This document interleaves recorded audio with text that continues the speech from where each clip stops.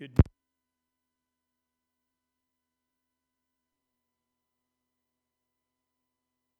Boys reckon, ooh, there it is. It's lovely to. It's lovely.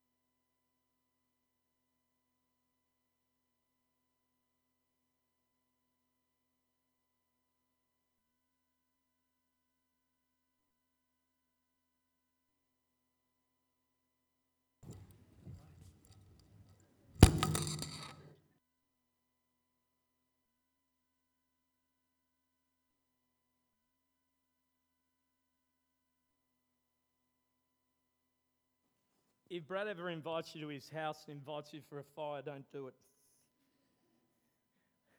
He'll burn stuff down for sure. Yeah, so we went down to the Gold Coast, and having worked at a church like Springwood where we had 40, 50 teenagers, and going to a church, and we rock up for the first Sabbath, and we went to senior Sabbath school twice in 5 years, and we rocked up to senior Sabbath school, and there were 5 children in the whole church. And I thought to myself, wow, did I do something wrong? Does George not like me? And the good thing was we turned up with our 3 kids. So we expanded the kids' division by 60% on the first Sabbath. It was incredible, and we invited 2 friends who lived at Carrara, and they had 2 kids. We doubled children's division on the first Sabbath there. And today, they're putting on a big kids program at the church we attend, and there'll be 100 kids there today. And I want to tell you that what you guys are doing at your church and encouraging your children with Think Orange, etc., is the way to go. It's an absolute blessing, and it works. And just want to keep encouraging you to do it. Let's have a word of prayer. And it's a weird one because it's Father's Day, but we're going to jump into a topic on Series 3, Breathing Room, which has to do with dollars and cents. So we'll check that out in a minute. Let's pray. Lord, I want to thank you for being our God. You are a great big God. And you are our Father, and you're a good Father. And Lord, today, as we spend some time in your word, I pray that you bless us, that you open our minds, and that as we look into the scripture, we're challenged to actually become better stewards and better financial planners of our own money. Lord, please be with us now. Amen. Did you know that you might have to lower your standard of living to increase your quality of life? When I heard that statement the first time, I thought to myself, you might have to lower your standard of living to increase your quality of life. Now, friends, I want to tell you that in the midst of my pastoring journey, I took a few years out and went and did marketing and advertising at QUT, and then I worked in that industry for a couple of years. And that statement is so different to what I actually learnt going to QUT and doing my master's in marketing and advertising. Because marketing and advertising, it is all about finding out what consumers want or finding out how to make a consumer choose something even if they don't want it. You know, it's an absolute fact that in marketing companies, the biggest employer of psychologists in Australia are marketing and advertising firms. Did you know that? And the reason they are is because when people go through the course of psychology, they are learning about what makes the human mind choose what it chooses. So in marketing and advertising, it's a very, very close choice with psychology because it is all about getting people to choose. Now, one of the problems that we have in society is that we have been conned. We've been conned by the devil, and we've been conned by our own desires to have more. So the idea of, did you know that you might have to lower your standard of living to increase your quality of life? Well, it sounds a little out there. I'm going to explore that with you this morning. I want to tell you to start off with, there is a big difference between your standard of living and your quality of life. Let me give you a definition. Standard of living generally refers to the level of wealth, comfort, material goods and necessity available to a certain socio-economic class in a certain geographical area. When I read that, I went, whoa. But it's true. If you can attain a better job with a better income, then obviously you're going to have a more successful life. The stresses that are on you right now financially will be gone. It'll be completely gone. So thus, we as human beings in the Western world, we will clamour, we will cling, we will grab whatever advantage we can to actually climb the ladder that society's put out there in front of us. It's the carrot that's dangling. Quality of life. It's the freedom of movement. It's the freedom of choice. It's the freedom for you to be who you are. It gives you the rights that you have. And it allows you to have time, and it allows you to enjoy relationship. That's what the quality of life is about. Most of us here, if we had 5 minutes to sit in little groups and say to ourselves, what exactly do you want in life? I'm sure that we could all say, look, put your hand up if you'd like a little bit more time. Come on. Those of you who haven't put your hands up, I know they're up there somewhere. How many of you would like more money in your income? As a pastor, I just put mine straight up. That's terrible. How many of you would like to spend more time with your kids? If you don't have kids, we won't get there yet. How many of you would like to actually spend more time with your friends? And I don't mean on Facebook. I don't mean on your phone. I mean actually like physically together sometime. All the ones under about 20 are going, why would you do that? You know, Cara and I work with high school ministry. Now I'm doing it in the conference, but prior to that, we were doing it at our church. And we asked them one day, so why are you so fascinated with your phones, SMSing? Why don't you, like for us, it was an honor to pick up the phone and do this thing and then have a big long cord and try and hide somewhere for some privacy, which for in our house was the pantry. And you shut the door so you could chat. Now, but when we asked our teenagers at our church, why do you SMS and Instagram and do all the other stuff they do? They said, well, it's so much easier. If you get bored chatting with them, you can just switch off. I'm telling you, that's not quality of life, but that's what our kids are growing up to become, which is really super scary. In society, we're constantly bombarded with communication that says that the standard of living and the quality of life are the one thing. I want to show you today that that is a big load of rubbish. Because when we talk about creating breathing room in our lives, we need to actually be very, very strategic and actually put some plans in place to make it happen. Too many of us, as Christians and as non-Christians, we are spending our whole lives watching our income perhaps go up and our spending perhaps heading upwards as well. and we delete any breathing room that we might have. Marketing, advertising drive this point. You know, McDonald's is one of the, I love just listening to them because everything's about upsizing. Do you want this with that? You want that with that? If I wanted it, I'd ask. Some of us can testify to the fact that we were just as happy working on a salary $30,000 less than what we are today having a career and working. The difference is we have actually increased our toys and perhaps even our debt levels to the point that when I finished school, I went straight out to work at Sanitarium, which was the thing to do in Cooranbong. Because it was either Sanitarium or work at the old people's home. That was pretty much it. There was not many other job choices. But I want to tell you that I was just as happy on that level of income as that I was perhaps working in marketing or perhaps what I'm working today as a minister. You can raise your standard of living and yet still have a poor quality of life. You can increase your wage and still have a poor quality of life. What are some of the definitions of this poor quality of life? I can see you in your mind, just start ticking a few off. We work longer hours. Takes longer to get to work. Spend less time with family and friends and significant others.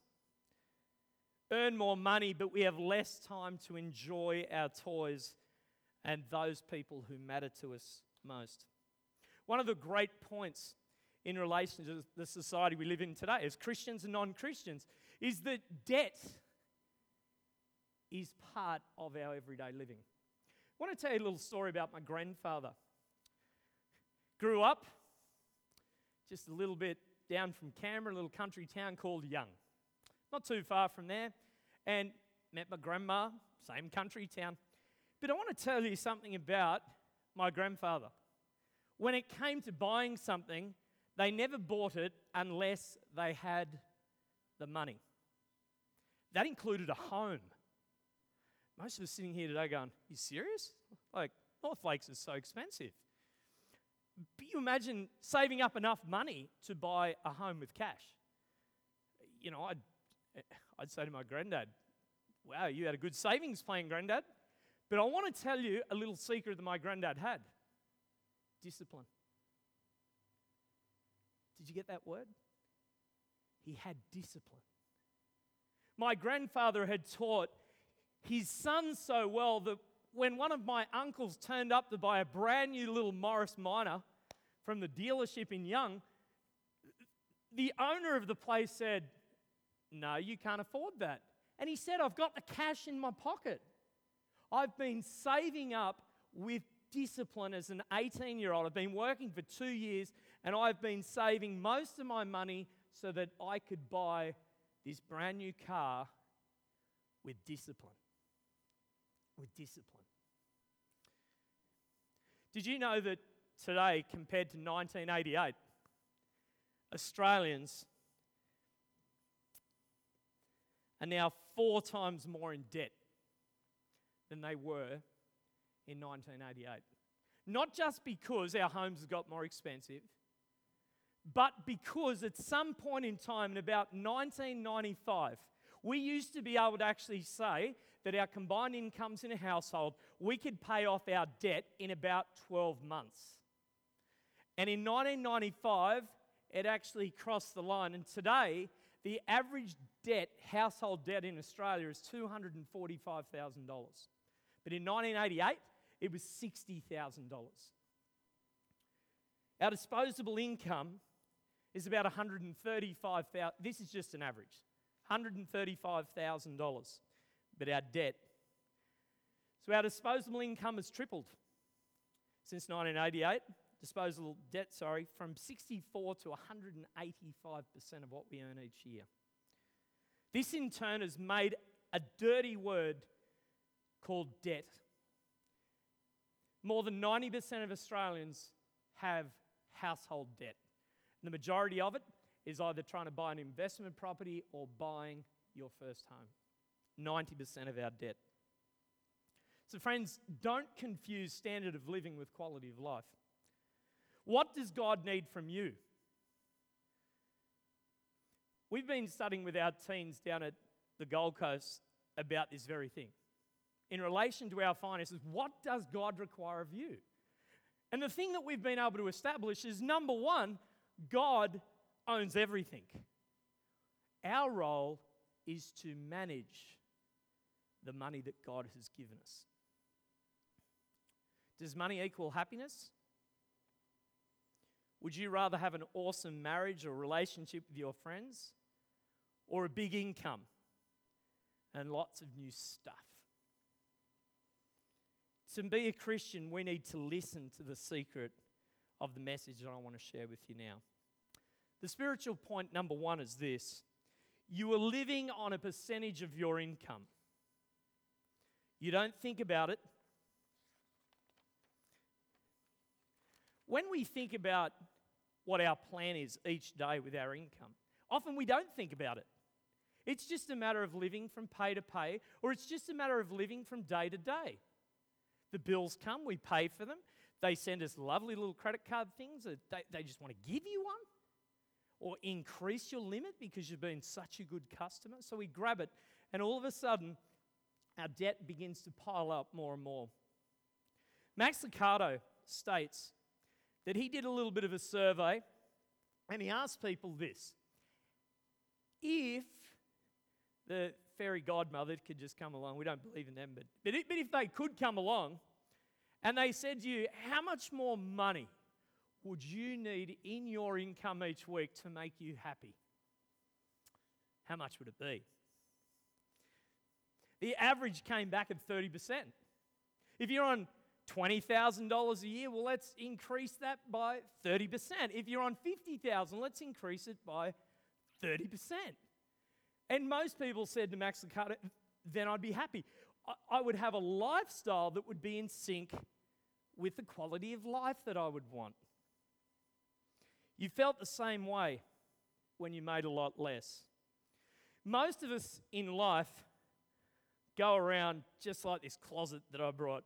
Now, it's a good closet. I use this for big camp, so it's up here early. Now, but in this closet, it's just jam-packed with stuff. I couldn't even fit my football jersey in there, and I couldn't even fit Cara's onesie in there. But the reality is, it's just there's no room for more stuff. It's just jam-packed in there, and the pressures that actually brings when I just try and apply one more jacket in there, it's too difficult. It's too difficult. And the reality is, in our society today, we have no room to breathe. Now, I've got a little graph that I want to show you. Now, when we have a look, most of us, and you're looking at the screen up there, but most of us, you know, down here we have time and up here we have money. And over the years, our time is sort of running out, and our money, our income, is sort of gradually increasing. And maybe it's not, but, you know, just for this exercise, we're going to make it increase a little bit. And that space in between is actually our breathing room. Now, the cool thing about the breathing room, and this is a God principle, I was amazed when Cara and I started studying about money, that the Bible talks about money over 700 times.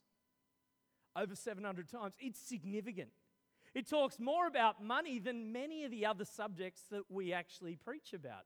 Because God knew that we as human beings would need to be able to manage this aspect of our lives so that we could actually be free, so that we could actually enjoy our families and our friends, so that we could actually push away some of the stresses of life. And when we look up here, friends, that breathing room is an absolute must. It's a positive. It's something we all need. It's something we desire.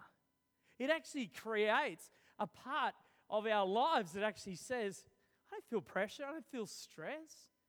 I actually feel like I can breathe. That breathing room is absolutely important to our Christian walk. It means that we have room to save. It means we have room to pay our tithe.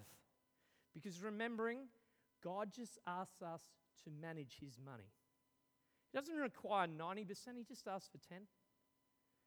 But if we have no breathing room, what's going to go? We're going to pay the debts.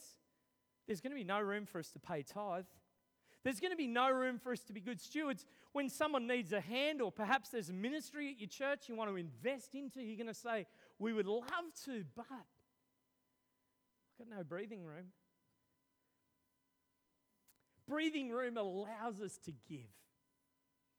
Breathing room allows us to have a full life and to pay any of the bills without the stress of worrying that there's not enough cash to cover it.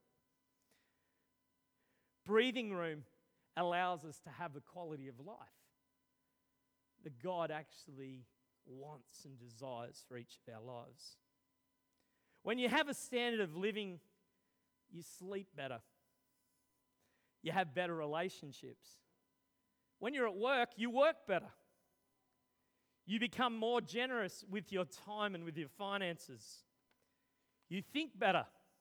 Makes no sense, but no English teachers here, I hope. You drive slower. Do any of you out there need to drive slower? You would save more money if you drove slower. Trust me. I have some issues with that at the moment. You have prayer more often. You give bigger and better gifts to those people you love and that you care for. You become more productive because you're in the mindset, in the breathing space of what God designed you and I to be. You should do whatever it takes legally to get to that point of the breathing room. How many of you want breathing room? Come on, help me out here. I promise the person next to you won't tickle you. How many of you want breathing room? I know I do. So what do we need to squeeze out of our lives? Now, if we can put in the next graph. The problem with society is this is actually what the reality is for many, many people living here in Australia. Perhaps for you as well. And that we live from day to day because there is no breathing room. So what we do is the income that comes in covers what we need in life. Perhaps it's the debt of a car or a house, credit card, people you owe money to. So all of a sudden, there's absolutely no breathing room. What do we become as Christians? We become stressed. We become worried about, we can't sleep because we're just worried about how am I going to pay the rates, the school fees, I've got to pay for university, I can't afford to go out with my friends tonight. This is what the devil wants. And even worse than this, there's another graph which we didn't put in there, is where our spending overtakes our income and we just continually spiral further and further and further into debt. That's what the devil wants, especially for Christians. He especially wants Christians to be able to say, God, where are you? You don't care. You know I can't pay this bill. And we spiral further and further down the way the devil wants us. The problem with living like this is you'll always have a life run by financial people. The bank, or whoever else you owe money to. These people haven't got nice, happy faces like Pastor Neil or Simo or Murray. These are people that just sit behind their desk and go, send. They need to pay their bill. They're a bit late. They can't pay it. We repossess. These people don't care about you. And there's nothing wrong with banks and people that work in banks. Nothing wrong with it. What's wrong is the choices that we're making. The choices we're making to go further and further into debt. You can't fund your dreams. You can't fund your kids' dreams. Your dreams are stopped by your financial decisions to debt. Living like this is against what Jesus wants for you and for me. I'd like to turn in the Bible to the parable of the shrewd manager. Just like the name of it, he's a shrewd manager. In Proverbs chapter 16, verses 1 to 15. You've got time, open your Bibles if you've got one. I would open mine, but it's sitting back there. I brought the wrong book. So we'll read it off the screen together. Yeah, there we go. Jesus told his disciples, there was a rich man whose manager was accused of wasting his possessions. Verse 2. So he called him in and he asked him, what is this I hear about you? Give an account of your management because you cannot be a manager any longer. The manager said to himself, what shall I do now? My master is taking away my job. I'm not strong enough to dig and I'm ashamed to beg.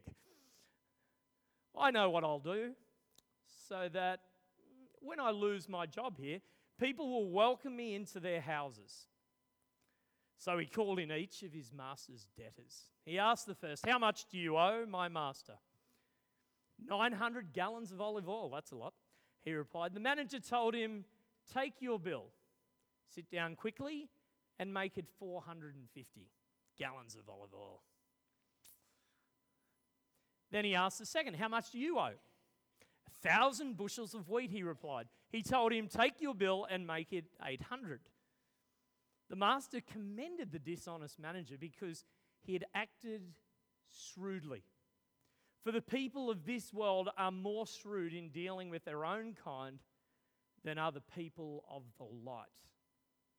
I tell you, use worldly wealth to gain friends for yourselves so that when it is gone, you'll be welcomed into eternal dwellings. I'm reading this and I'm going, Jesus, what are you talking about? Verse 10, whoever can be trusted with very little can also be trusted with much. And whoever is dishonest with very little will also be dishonest with much. So if you have been trustworthy in handling worldly wealth, who will trust you with true riches? And if you have been trustworthy with someone else's property, who will give you property of your own? Verse 13, very powerful passage. No one can serve what? That's really significant. No one can serve two masters. Either you will hate the one and love the other, or you will be devoted to the one and despise the other. You cannot serve both, help me, God and money. You cannot serve both God and money. Verses 14 and 15. The Pharisees who loved money heard all this and they were sneering at Jesus.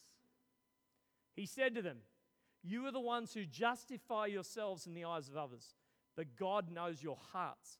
What people value highly is detestable in God's sight. This is a parable that I get. Because in society, we're always talking about how to create wealth and how to make ourselves do better in life. But here, Jesus is actually saying, hey, I commend the shrewd manager. Don't commend his actions, but I commend that at least he was trying to work through his problems. But the reality is in this passage, one of the key parts is you cannot serve two masters. And the masters here, you cannot serve God or money. God does not say money is evil. He doesn't. The Bible does not say that money is evil. But God does say that when money becomes our stress tipping point, where we can't breathe anymore, it becomes an evil to your life. What master do we serve? 2 weeks ago, who presented number one? Was it Murray? 2 weeks ago. Can anyone remember who preached? Murray. Excellent. I was guessing. 2 weeks ago when Murray preached, he would have spoken about an aspect which says, do not worry. Do not worry. Now, when debt is all around us, we can do nothing but worry. Of course, We do nothing but worry. I know how it feels. I've been there. Are you torn between the master of God who wants to take the worry away from you, or the master of money that will allow the worry to just build up piece by piece? Breathing room. The Bible says, don't worry. How can we do this when we try to serve two masters? You cannot do it. The mismanagement slows us down serving God. You need breathing room spiritually. Friends, you need it financially. And you need it relationally. If you want to have a full life that God has given each one of us to have. Now, I want to tell you, friends, that in life, you know when people get up and say, if you follow these steps, it's like if you want to have steps to a bikini body within 10 weeks, you've got to do this. Not that I've ever read that. If you want to be fit by summer, yeah, I'd like to do that. They give you all these steps. But the reality is in life, how many of us live by just steps? I don't think we do. I think our life is quite fluent. I think it's like water, and that it just sort of comes together and it happens. But I want to tell you that there are some points that can help us to discover that breathing room. If we can put up that slide one more time, Clayton, of the breathing room. The first thing we need to do is decide. You have to. There's been many times in my life that Cara, the lady that God gave me, has had to remind me that the goals that we're setting for 2017 or 2016, you can't set them in April of 2016. You need to actually set them the year before so you know what you're working to achieve. She's right. For you to actually set a direction, you need to decide what you want. Do you want to continue to serve the master of debt, or do you want to consider perhaps deciding to follow God's way? To decide to follow God's way, we're going to need to take a little bit of my granddad on. We're going to need to be disciplined with our money. Discipline is how we have a better quality of life. You have to get totally frustrated and upset to stop and choose which direction you're going to follow. You need to stop and make definitive directives to give you some space between your income and your spending. A lot of you young people that are sitting up there, praise the Lord you're here at this church. I just want to tell you, if you can learn from people like us that have made mistakes in life, if you earn $50 at McDonald's or wherever you earn it, you don't need to spend $50. One of the best lessons I ever learned was from a gentleman who's now a pastor down at Reedy Creek, Kellyville Church. I was an intern, 24, 25, still trying to work out the whole money thing. And he got up and he preached and he spoke about a principle called 10-10-80. And 10-10-80 is a principle that works because what it means is God has given us the ability to manage our money. We don't own it. God owns it. He just asks us to manage it. 10% of it goes straight to God. It's His. The Bible teaches us that clearly. It's not an old person's thing. It is a thing that will go from generation to generation till Jesus returns. 10% is God's. That 10% giving back tithe actually teaches me discipline. It's one of the greatest tools that you can use to actually teach you to be a good money manager. You can't learn it from the 1,000 books you can buy about money management, but the Bible teaches you 10%. Be disciplined and put it to God and say, God, this is yours, this isn't mine. I've got 90% to live with. What David taught me at Kellyville was that you take 10% more and you put it into saving. That 10% is the breathing room of your life. You've got to pick what percentage that's going to be for you as a family. Perhaps you're saying 10% savings, yes, but we have a bigger plan that we want to do down the track as a family or as a couple, or we're going to get married or whatever it is. I can tell you now that the breathing room is going to be bigger than 10% of savings. And the other 80% is what we use to live with in life. For $50 a week, you're talking about $40 that you're going to use to live your life. Young people, parents, couples, single people, whatever that is for you, it's working it out and it's being disciplined. It's following the example of some of those really old Australians, my grandparents, who when they bought things, they'd actually saved up and they paid for it in cash. Otherwise, they didn't get it. The second thing is to set your breathing room goal, which we've talked about just briefly there. Whatever that percentage is, set it for yourself, because that is the thing that is going to allow you to have freedom as a Christian. Jesus wants you to have that breathing room. So you're going to need to be strategic, and you're going to need to say to yourself, how much are we putting aside for our breathing room? That's the stuff that doesn't just go, oh, we just use it. That's the stuff that's sitting there going, that's to buy a car one day. That's for the family holiday. That's to buy that new pair of shoes. But it's that breathing room that you want to have set up. Number 3 is spy on your money. I want to tell you that in life, how many of you see big pictures? You're really good at seeing the big picture. How many of you, come on, put your hand up if you just sort of like see this big picture, but you forget about all the little things that are happening around you? Am I the only one? Okay, there's 2 of us. 3. Thanks, Daryl, for your honesty. There's 4 over here, and there was not one lady. That's probably true. Because if there's one thing we can learn from ladies is that, not all ladies, some ladies, most probably, is how you girls put those lists together. Like, I don't know where the pen and paper came from, but you always seem to have it. Now you got your iPhone, you just get, like, big list, do this. I'm married to someone who does that, so in our home, the spying on the money is not done by me. I'm the guy that goes, so Cara, what's the big picture?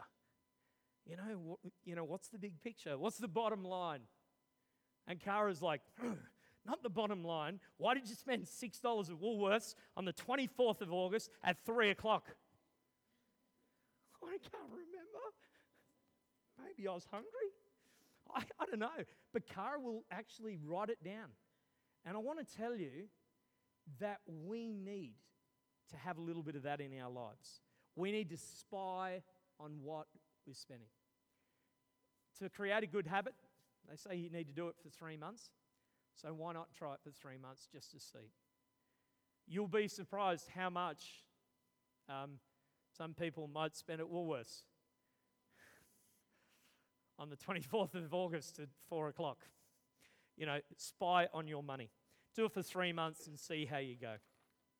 The last 2 points are these. Cut spending. If we look at where most Australians are, we actually have our spending and our income, the lines right next to each other. So for us to create any breathing, we've actually got to say to ourselves, what needs to go? I want to say to you straight off, tithe doesn't need to go. Because that's God's. That's not for you and I to choose. That's God's.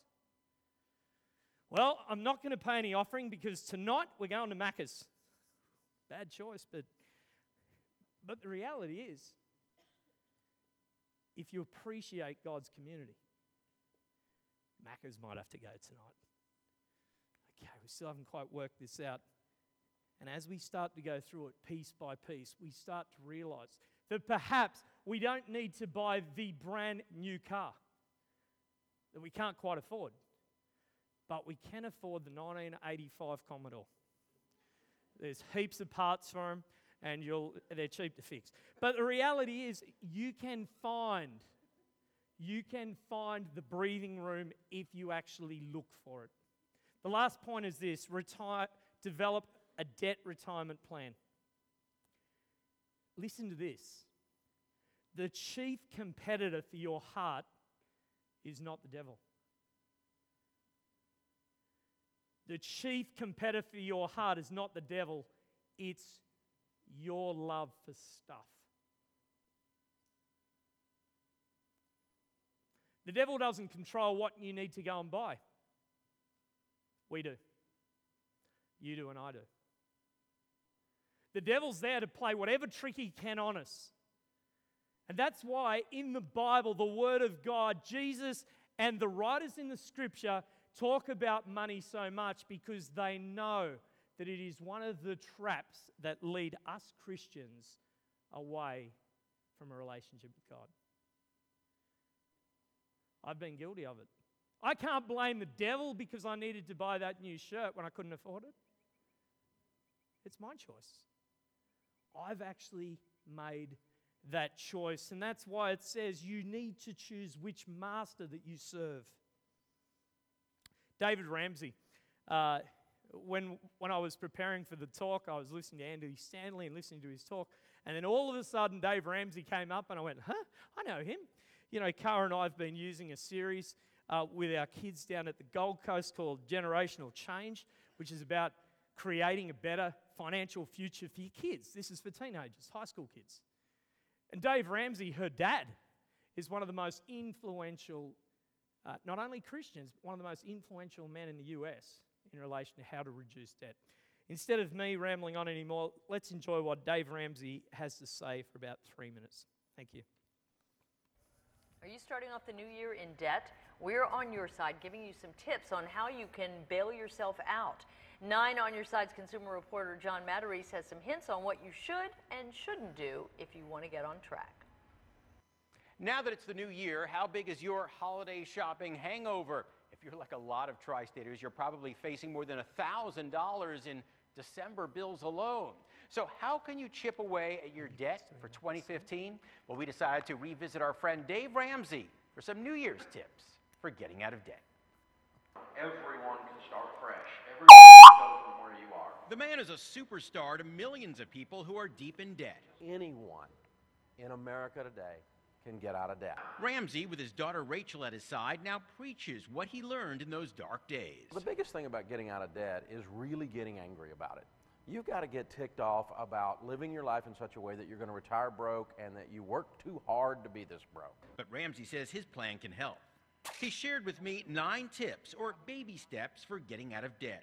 Tip number 1 is the most painful: stop shopping and sell what you don't need. You got to get in attack mode. You got to sell so much stuff the kids think they're next. Tip 2, cut up the credit cards. Most people struggle with credit cards.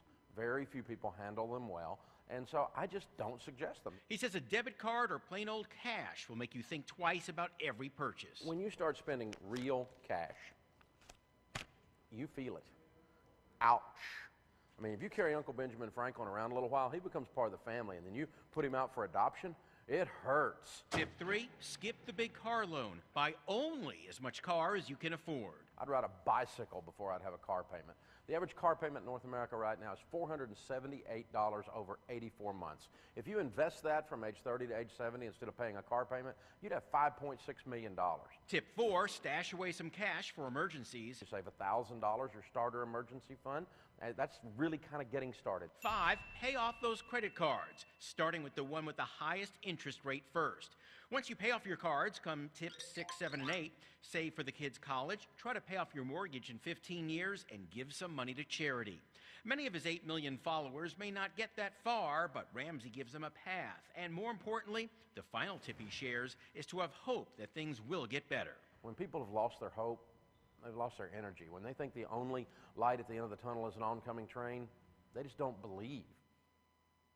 Finally, Ramsey says he's not a big fan of New Year's resolutions. He says more than 1/3 of resolutions are broken by late January. He says instead, set goals for 2015 a little bit at a time.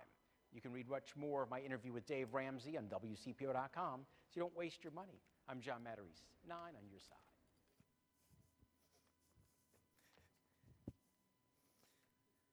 Isn't that reporter the quirkiest guy you've ever heard? In conclusion, I want to say, friends, we cannot serve 2 masters. We need to choose which one we're going to serve.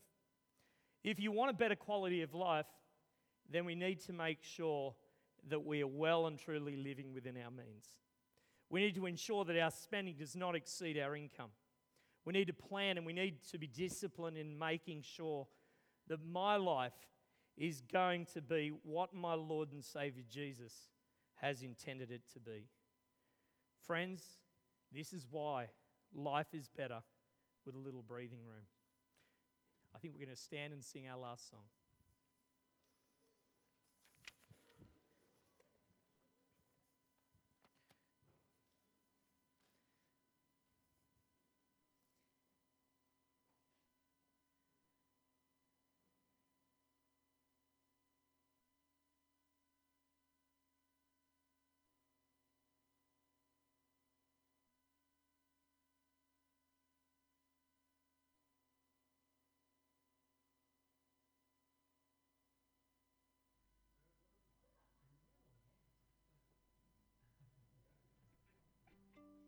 It's going to be a cappella.